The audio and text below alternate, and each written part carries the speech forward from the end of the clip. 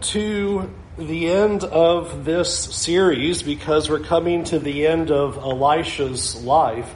This section from 2 Kings 2 to 2 Kings 13 primarily is about Elisha and primarily about some of the amazing things that he does in his ministry that has the intent of teaching us about the faith that God wants and how to build up that faith. And we've seen some unusual scenes with Elisha. We've seen him healing waters, healing stew. We've seen floating axe heads. We've seen oil that doesn't run out. We've seen healing leprosy. We've seen raising sons from the dead. We've seen all kinds of things, but I submit to you, you haven't seen anything yet, because in chapter 13, quite an amazing miracle takes place through Elisha, and it symbolizes an awful lot about what God is doing for His people. And in this final picture, this amazing miracle, it really is going to show the amazing power of God that is available to us. And so that's what we're going to look at in 2 Kings chapter 13. As we look at this final section of Elisha's life in 2 Kings 13, we're noting that we continue to have a focus now on the northern nation. We were given this side point for a moment that we had to have Jehu run around and deal with Ahab's house and kill everybody in Israel, essentially, that were rulers and leaders and Ahab's sons and all of that. And chapter 13 brings us back now to the kingship that is happening in the nation of Israel. And we have then Jehoahaz, he's on the throne. And I think it is interesting to note that basically the same old story takes place, that in verse 2, he does what is evil in the sight of the Lord and following the sins of Jeroboam, continuing the worship of the golden calves. Essentially,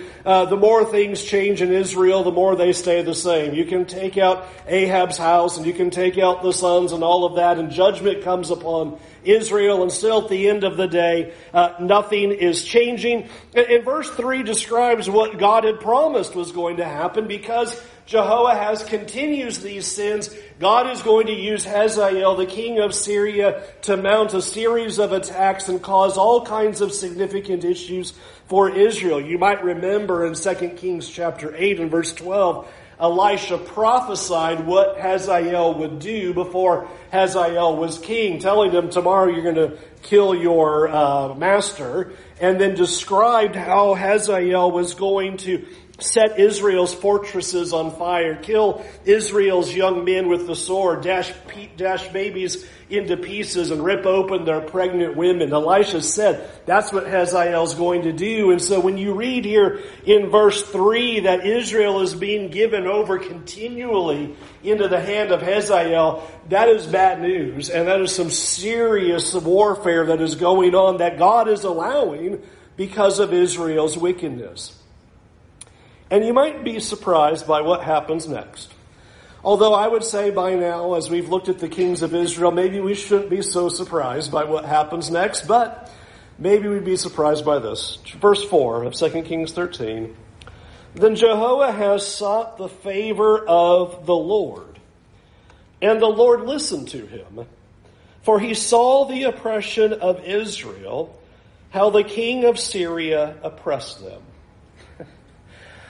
It is absolutely amazing to me to continue to see this model put forward, is that even in the darkest of times and the greatest amount of wickedness, and seeing these kings who are kindling the anger of God to such an extent that here in verse 4 we're told that Jehoahaz decides he will look for God's favor, and it says that God listened. And not only does it say that God listened, did you notice the imagery? Twofold imagery is given here. When it says here in verse 4, because the Lord saw the oppression of Israel and how the king of Syria oppressed them, and therefore the Lord gave Israel a savior so that they escaped from the hand of the Syrians. This is Exodus imagery. Because if you remember, that's when God acted on Israel's behalf as they were being oppressed by Egypt. And God looked down and saw the oppression of Israel and listened to their cry and sent them a Savior in Moses who would then deliver them out of that slavery. A similar image is being given to us here, that God sees the oppression of His people and is going to act. It is also very similar to the days of the judges when the people cry out to God, even in spite of all their wickedness. And a nation is attacking them and causing them all kinds of difficulties, but they turn their eyes to God, and God sends a Savior, a deliverer, a judge, a military leader who would rescue them and set them free. And so here is this same imagery given to us again and again. And I hope that one of our messages that we have seen in our studies of Samuel and Kings as we've gone through these narratives and accounts of what God is doing is just to see how often God has compassion for His people. I hope that has hit us in the face over and over and over again.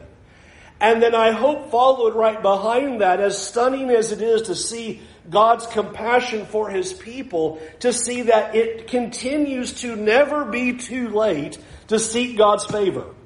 People, when they would turn to God, and you would expect the text to say, and God said, no way, you're a terrible sinner and I'm not going to listen to you. We would expect that to be the next line.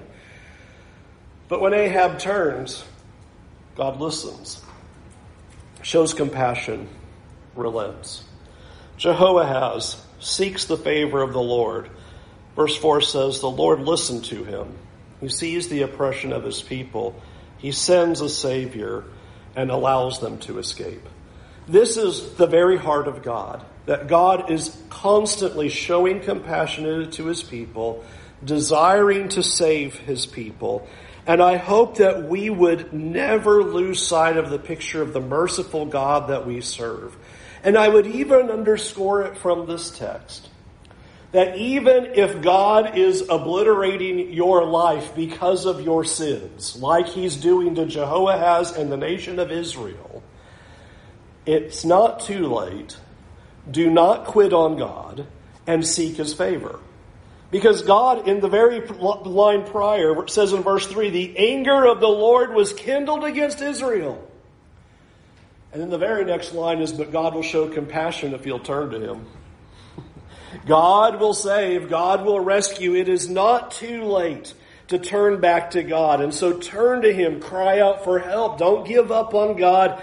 Even if you are experiencing the consequences of sin, even if you are going through these kinds of difficulties where you feel like it is the hand of God, turn to God. Don't quit on God, for God will have compassion. And as beautiful as that is, as we've seen throughout the book of the Kings, the next line always seems to follow next. Verse 6, nevertheless, they did not depart from the sins of the house of Jeroboam, which he made Israel to sin, but walked in them.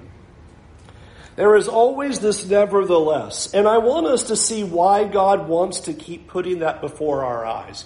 Here is the nation of Israel. They are sinning before God and they are experiencing judgment. The Syrians are coming in and raiding, causing all kinds of havoc, and horrible things are happening to them.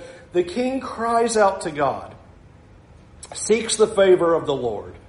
The Lord shows compassion, rescues them, gives them deliverance that they need. Verse 5 says they escaped from the hands of the Syrians, and the people of Israel lived in their homes as formerly. God fixes the situation, deals with the Syrians, and allows them to be back in their home. And then what happens next? Everybody goes back to forgetting about God again. And that's not what God wants. The reason God helps is to hopefully move us to repentance. That the next line is supposed to be, everybody understands that God had accomplished this great work, and had, because of God giving them the rescue and saving them from their enemies, all the people repented and now worship God. That's what that next verse is supposed to say. But we have seen over and over again the nevertheless. Everybody goes back to doing what they were already doing. What it's supposed to mean for us is that God's help is supposed to change our lives. It's supposed to change the way we live. When God rescues us, when God helps us, when God answers prayer, when God gives us what we are looking for, we are not supposed to turn around and go, okay, let me get back to my schedule. Sure glad God got me out of that one. Now let me keep doing my sins that I was doing before. Let me keep living my life the way I was before. That's what Israel's doing right now. As soon as God gives rescue, okay, let me get back to my sinning.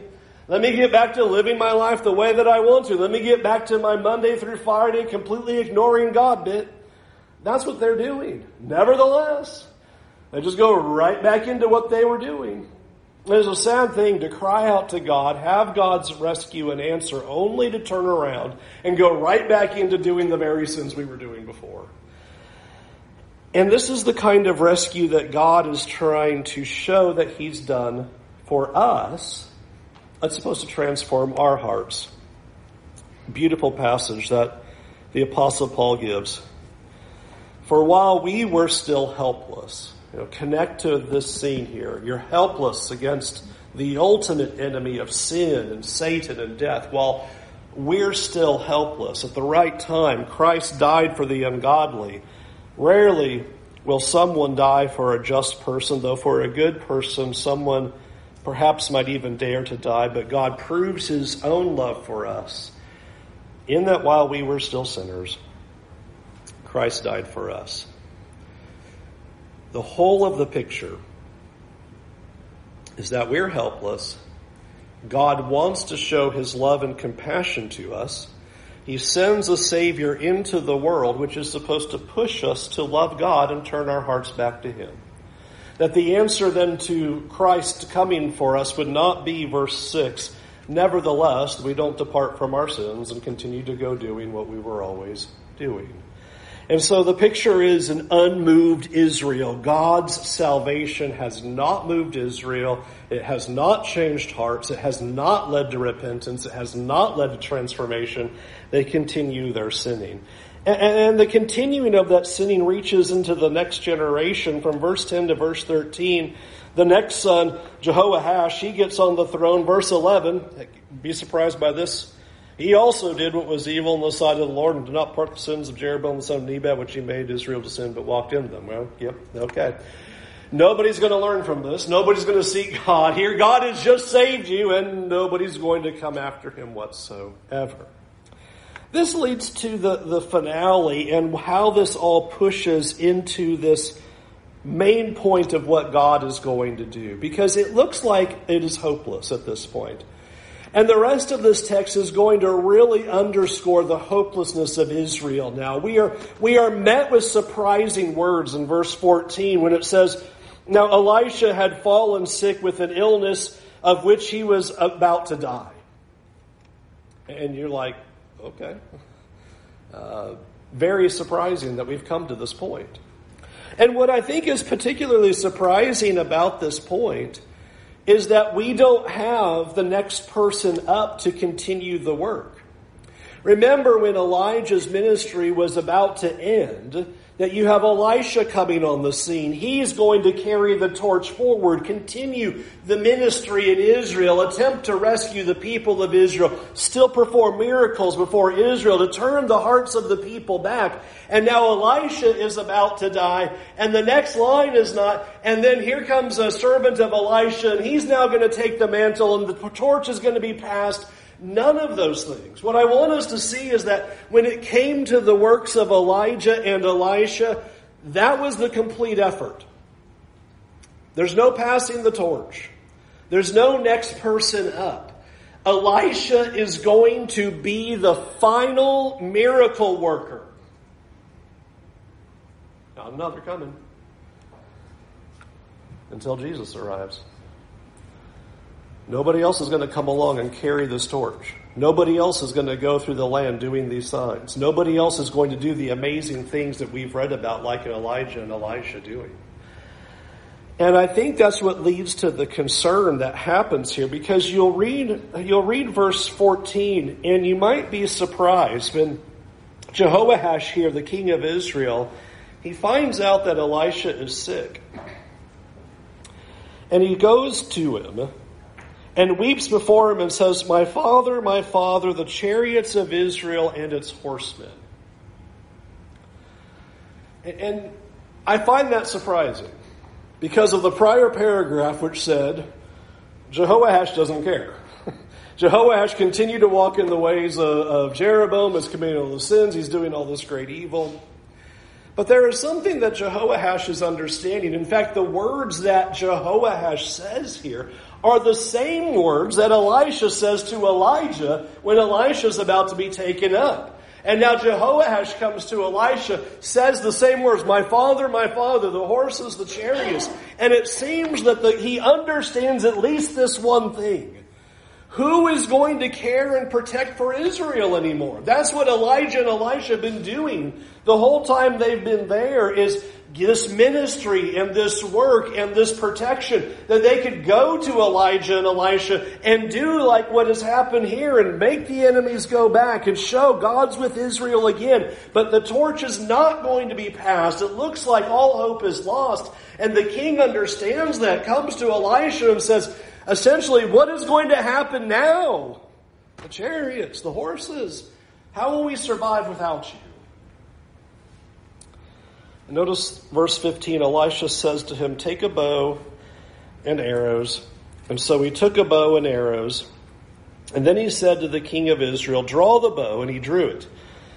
And Elisha laid his hands on the king's hands, and he said, open the window eastward, and he opened it. And Elisha said, shoot, and he shot. And he said, the Lord's arrow of victory, the arrow of victory over Syria, for you shall fight the Syrians in Aphek until you have made an end of them. This is an important little picture that happens. Here the king is saying, essentially, how will we survive without you? Horses, chariots, my father, we're doomed without you. And so Elisha is now going to do a visual for him. And the explanation of this visual is very important, where he takes the bow, draws the arrow, shoots it out the window. And notice in verse 11 what Elisha says to help him understand what just took place. He says, the Lord's arrow of victory. You have shot that arrow out the window, and that represents God's victory for Israel over Syria in an upcoming battle. Notice in verse 17, you shall fight the Syrians in Aphek, that's a town, until you have made an end of them. So one arrow goes, and that represents God is going to give Israel victory against the Syrians in the city. Verse 18. Then Elisha says, take the arrows. The king takes them and said to the king of Israel, strike the ground with them. So the king struck 3 times and stopped. And the man of God was angry with him and said, you should have struck 5 or 6 times, then you would have struck down Syria until you had made an end of it. But now you will only strike down Syria 3 times. And you read that on the surface, you go, seems a little rough. He did what you said. But I want you to see the imagery that here is Elisha, and he has made an explanation of the arrows. The arrows represent the victory of God for Israel. And so now that you have understood that by shooting a single arrow, I want you to take a bunch of arrows. And I want you to strike the ground. Simple command. He strikes the ground 3 times, and Elisha is upset. And you'll notice the reason that he is upset is because the king didn't continue doing it. The imagery is, if you understand what the arrows symbolize, that they represent the victory of God, then you should be smacking those arrows on the ground until your arm falls off. If you want God's victory and you want an image of God giving you that, then 3 times, you're not going to stop at 3 times. You're going to keep going and going and going. Give me victory until I can't move my hand anymore. And that's why Elisha's upset. He says, you only did it 3 times. There's a picture of a half-heartedness here. I believe what Elisha was looking for was something similar to what Peter does with Jesus. You might remember this interesting scene that happens in John 13, where Jesus is preparing to wash the feet of his disciples. And as Jesus is about to come to Peter, Peter says, no way. You're not washing my feet. Yes, exactly. Brilliant understanding. I'm the servant, you're the master, you're not washing my feet. And Jesus says, if I don't wash your feet, you have no fellowship with me. You remember what Peter's answer to that was? Man, you better wash me from head to toe then. If that's what that symbolizes, then don't just wash my feet, wash my head, wash my hands. Jesus goes, I'm not needing that. But what Peter's grabbing onto is the symbol. If that represents fellowship, dump the bucket on me. I want to be in fellowship with you. That's what the king should have done. If the arrows represent the Lord's victory, then slam those things down again and again and again. But there's a half-heartedness here of this king. He does it 3 times, and he's done. It is a half-hearted concern, and it is a half-hearted faith. One commentator, Donald Weisman, I thought just made the point so well when he just simply said, the extent of victory is limited by man's failure to persevere. And I thought, that's brilliant, because that is so true. It's what God is trying to show us all the time, is I'm trying to help you, I'm trying to rescue you, I'm trying to bless you. And the only reason it's not happening is because you won't stay faithful to me, you won't endure, you won't continue on. And so it stops where it could have just kept going. You'd imagine what Elisha could have said if the king would have just kept on just bouncing those arrows. It would have been the end of Syria. But instead, the imagery is, you'll strike them down only 3 times, and then Syria is still going to be a problem. Now that sounds hopeless. Elisha's about to die. In fact, the very next line in verse 20 is Elisha dies. And so Israel's only going to have victory 3 times, and that's it. And there's no miracle worker to come after him. There's not another one to carry the ministry. The torch is not going to be carried on. This is the end. But something absolutely strange happens in verse 20. And so Elisha died, and they buried him. Now bands of Moabites used to invade the land in the spring of the year. And as a man was being buried, behold, a marauding band was seen. And the man was thrown into the grave of Elisha.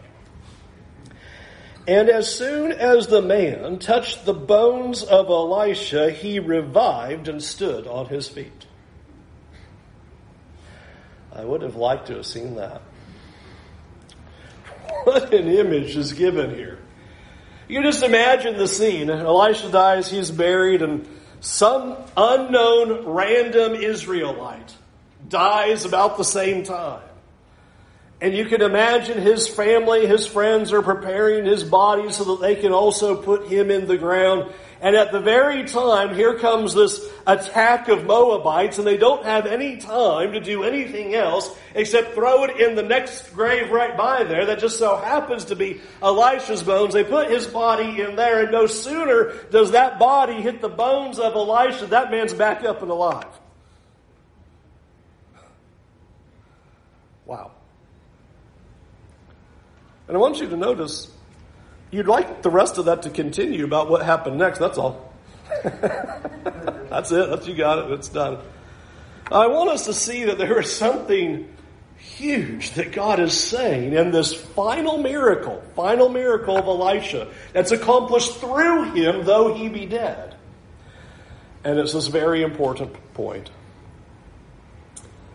The power of resurrection, the hope of life still remained for Israel. Even though Elisha's dead, hope still remained. Even though Elisha's dead, to see that death can still be reversed and life can come out of that. There is still hope for a dead nation, victory over death, restoration of life still remained. And I want you to see that that is actually brought out in the rest of the story. You might think it's disconnected, but we're told in verse 23, the Lord is gracious to Israel all the days of Jehoahaz, and had compassion on them, and he turned toward them. Why? Because of his covenant with Abraham, Isaac, and Jacob. He would not destroy them, nor has he cast them from his presence until now. Even though Elisha's dead and Jehoahaz still lives, God is saying there's still hope. There's covenantal hope. I'm turning my face to Israel. There is hope for the nation yet. There is resurrection power that is still available for his people. Now, this is not the only time something strange like this happens in Scripture. It's a subtle line that when we study the death of Jesus, that's very easy to miss, especially because it is only found in one of the gospel accounts that tells us this really strange thing. The death of Jesus in Matthew 27 and verse 50, we're told, "And Jesus cried out again with a loud voice and yielded up his spirit. And behold, the curtain of the temple was torn in two from top to bottom, and the earth shook, and the rocks were split, and the tombs were opened." Now, carefully read this next sentence. "And many of the bodies of the saints who had fallen asleep were raised, and coming out of the tombs after his resurrection, they went into the holy city and appeared to many." All right, if I thought I wanted to see the guy who touched Elisha's bones come up, think about this one. So when Jesus dies, the tombs are opened. When Jesus raises from the dead 3 days later, those tombs that were open, that were the people of God, those bodies came out. And not only did the bodies come out, it says they go walking into Jerusalem. And not only do they go walking into Jerusalem, they're appearing to people. Hey, everybody. I mean, jaws had to be on the ground. We just buried that guy last week. We buried that guy last year. How is my friend alive? How is my family member alive? Why does that happen? What is the scene that's being given here? Why present it like that? Why tell us that when Jesus raises from the dead, even other people were raised from the dead? Why tell us that when some random Israelite body is thrown and hits Elisha's body, it comes back to life? Think about what the New Testament's always trying to tell us. Like Romans chapter 8, verse 11, "If the spirit of him who raised Jesus from the dead dwells in you, he who raised Christ Jesus from the dead will also give life to your mortal bodies through his Spirit who dwells in you." It's the picture. When Jesus raises from the dead, holy people of God at the same time, raised from the dead, walk into Jerusalem, say hi to people and talk to them. When an Israelite body touches the body of Elisha, he comes back to life. And the Apostle Paul comes along and says, if you have the spirit of him who raised Jesus from the dead, then whoever who raised Jesus from the dead is also going to raise your mortal body as well. Or in 1 Corinthians 6:14, God raised up the Lord and will also raise us up by his power. Or 2 Corinthians 4:13, since we have the same spirit of faith according to what has been written, I believed and so I spoke. We also believe and so we also speak, knowing that he who raised the Lord Jesus will raise us also with Jesus and bring us with you into his presence. What is God trying to tell you over and over and over again? Is this resurrection power is available still. This power, this hope, this future, this restoration of life, this taking the dead and bringing it back to life again, that is all still available. And the message that we are getting this picture of is, if anyone will turn and seek the favor of the Lord, and not in a half-hearted, half-faith kind of way, resurrection life is available. That's how this chapter is unfolding. It's a beautiful scene of what chapter 13 is all about. Here they are. Seek the Lord's favor. It's not too late. Don't have half-hearted faith like you see this king having, because look at the life that is still available. Or to maybe put it more directly to what we've seen in the text, whoever comes in contact with the man of God is going to experience resurrection and restoration of life. That's what just happened. This dead body comes in contact with the man of God, and that body comes back to life.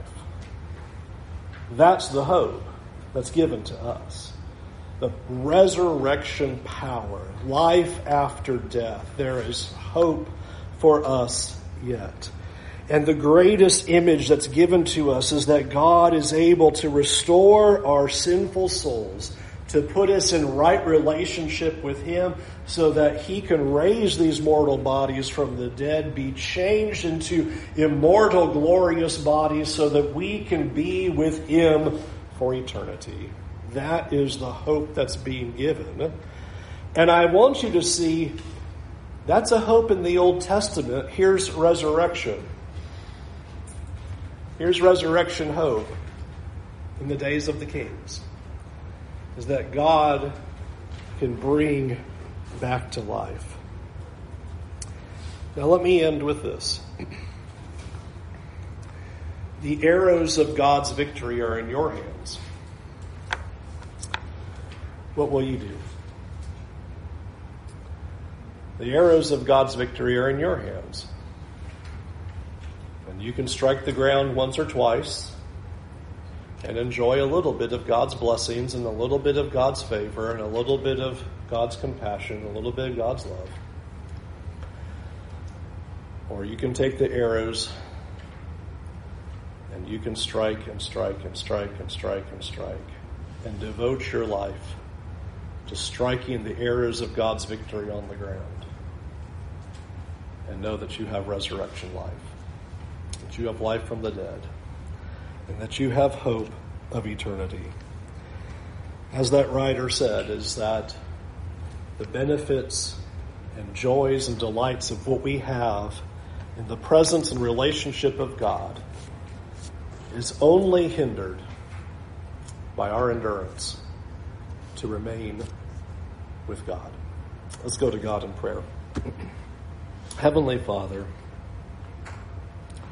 what an ending to the life of your servant Elisha, and what a powerful picture you show of how you can restore people to life. And it is a powerful double meaning, Lord, that you can take our sinful lives and that you can cleanse them, you can heal us, you can make us clean and put us back into relationship with you. What power you have to give life to us. And not only that you have shown power over our physical bodies, that we are able to have with all hope and with all certainty the knowledge that one day we will be resurrected to be with you. Lord, help us to have the strength and the faith to come into contact with your Son and to hold on to the blessings and the promises that you have made and given to us. Lord, I pray that we would always be mindful of the arrows of victory that you have put into our hands.